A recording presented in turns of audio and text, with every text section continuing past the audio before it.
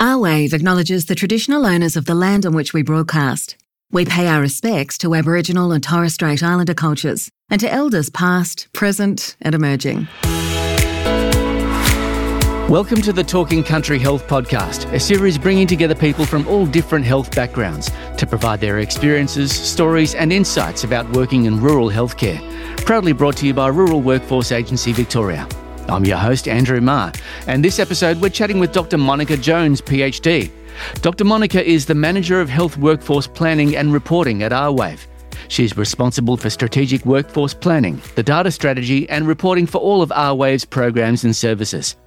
Dr. Jones has over 11 years' experience in medical and health data management, statistics and research, and is passionate about improving excellence and equity in healthcare, one statistic at a time. She enjoys continual professional development, volunteering and the occasional hackathon. Sounds awesome. Today we'll be hearing from Dr. Monika about the annual RWAV Workforce GP Survey. Welcome, Dr. Monika. Thank you for having me, Andy. Great to be here. It's a pleasure to have you here with us. Where do we find you today? Today I'm in Melbourne. Of course, we're in lockdown at the moment and working from home, but we are all ready to go with this workforce census survey. Fantastic. So, well, let's start there. What exactly is the Victorian Rural Health Workforce, or RHW, census? The Rural Health Workforce Census aims to measure the skills, workforce sustainability and access to health professionals in rural, remote and Aboriginal communities in Victoria. So it actually aims to understand the health workforce on a much wider and holistic view. For example, we look at areas of access, quality and sustainability. So what we want to do is we want to understand the maldistribution in the health workforce. We want to identify the skills required of the existing health workforce to assist meeting the health needs of their communities. And we would like to continue to ensure the sustainability or the ongoing supply of health workforce to regional and rural Victoria. Terrific. And so who is the target audience for this census? So this year, we're very proud to announce that we have expanded the target audience. Before this, a census used to be a survey and it was just for GPs and GP practices. But this time around, we're aiming this in a much wider capacity, expanded the scope to include nurses, allied health professionals, non-GP specialists, and even community members. We want to hear from everyone to what they have to say about what we can do about the work health force needs in rural Victoria. So it's got a broader scope than the surveys that we've worked with in the past. Is that what you're saying? Absolutely. So in the past, we actually had two different surveys that we used to run. We had one that was called the Regional Victoria Health Workforce Survey that went to GP practices. And we also had one that went to GPs themselves called the Regional Victoria GP Workforce Survey. And this has provided us at RWAV really deep and excellent insights about what is happening on the ground level at the workforce. However, this time around, we've not called it a survey because we would like everybody's opinion, and hence it's changed to be included as a census. For example, it's also changed from just GPs to also include people who are non-GPs as well, such as I've mentioned, nurses, allied health professionals and non-GP specialists. But of course, we also do want to hear from our GPs as well. Wonderful. So in terms of the sort of questions that you will be asking, I'm guessing that will have broadened as well compared to what you've done in the past? Yeah, look, it's broadened a little bit, but it's also more focused in another way. So we're asking questions about people's intentions to keep working in the rural workforce and what are some of the issues that people are seeing on the ground level.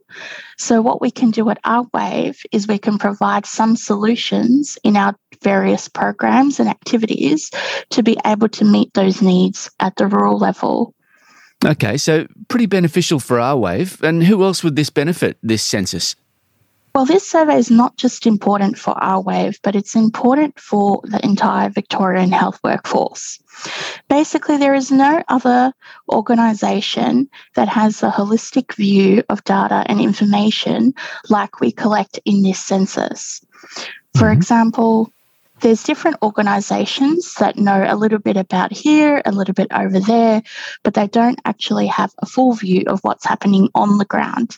And they don't have that in the most up-to-date form like RWAV do.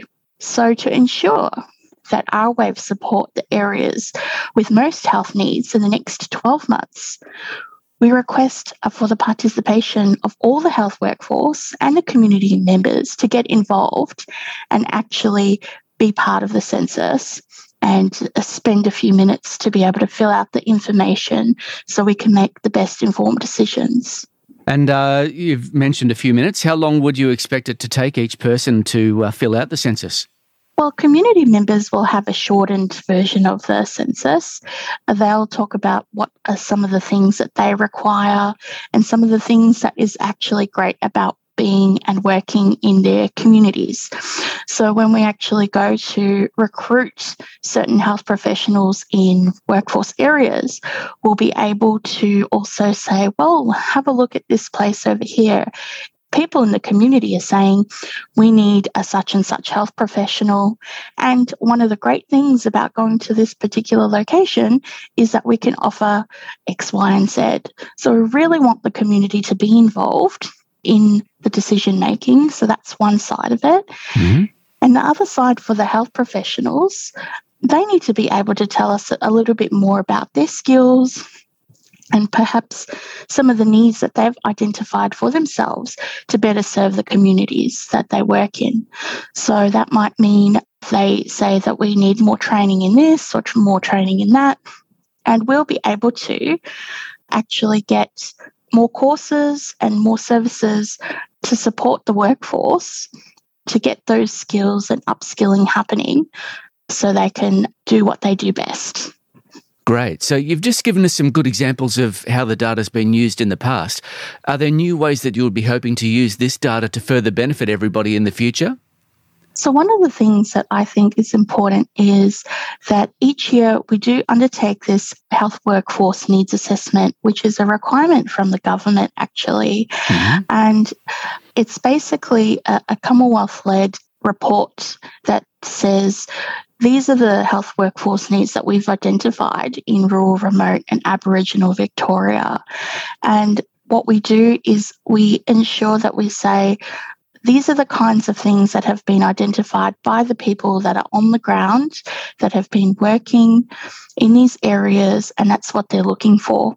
And so what we're able to do is we're able to fund certain programs such as grants, outreach services, and workforce placements to be able to meet those needs. And we've got lots of different funding agreements to be able to deliver those products and services. So it will really benefit the communities to put as much information as they could in the census. And look, it shouldn't really take more than about 10 minutes to do. It's an online type of census. There's going to be very clear questions and people can tell us exactly what they need in their communities and also give us the opportunity to know about what are some of the solutions they have to be able to do their job better in those communities. And will this data be available for the benefit of the broader general public, or is this better used within the confines of RWAV and the experts in your offices? Essentially, the data is used within RWAV internally to make a lot of different business decisions and decisions about our programs. We do have some data snapshots from the past when we've collected the data that is available to the public to access and be able to make their informed decisions as well. And what we'll be looking to do is trying to give as much information to the public so they're aware about what is happening in this space. Now, in terms of the data itself, we need to keep, obviously, privacy laws and make sure that nobody can be identified. So if the data does get distributed publicly, it would be under very strict conditions such that no person can be identified and that we have uttermost confidentiality and aggregation as much as possible. So we'll be able to know what is needed in a particular area, not that Dr. So-and-so said that this is needed in the area. Yeah, very important balance there, I'm sure. So when does the census become live for people to participate in, and when do they need to complete it by? So we actually have some pre-census activities happening right at this moment. So we have a social media campaign where we're trying to get a lot of nurses, allied health professionals and non-GP specialists to actually register and fill out a very short form that will help us to target them at the time of the census, which is happening in October in 2021.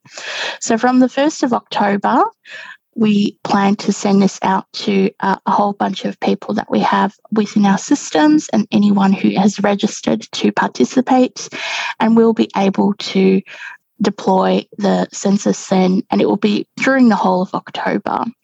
It will be done via an online platform, a very secure online platform that we have within our systems to keep data secure, and then we'll be able to analyse that later in the year. Sounds fantastic. Is there anything else that you'd like to note about the census, Dr. Monika? Yes, the census has gone quite a new restructure. The team that has been looking after this has changed. I've come on board with a lot of experience from the GP space and the surgeon space, and I know that people don't have a lot of time to actually do surveys. So we want to make this as short as possible, straight to the point. Let's find out what are those issues, what are those solutions, how can RWAV help you, and we'll be able to better fund the best solutions to help that equity in the rural, remote and Aboriginal workforce. Brilliant. Well, best of luck with the census. And yes, I join you in urging everybody to jump onto the census and do your bit to maximise the benefit that RWAV can be to all of Victoria. Dr. Monika Jones, thank you so much for your time today. It's been a pleasure speaking with you. My pleasure, Andy. Thank you so much as well. No worries. Over the past 12 months, RWAV has invested several $1 million delivering activities to address health equity in rural, remote and Aboriginal communities. The investment has been applied through recruitment services, outreach programs, GP locum services, grants and related activities.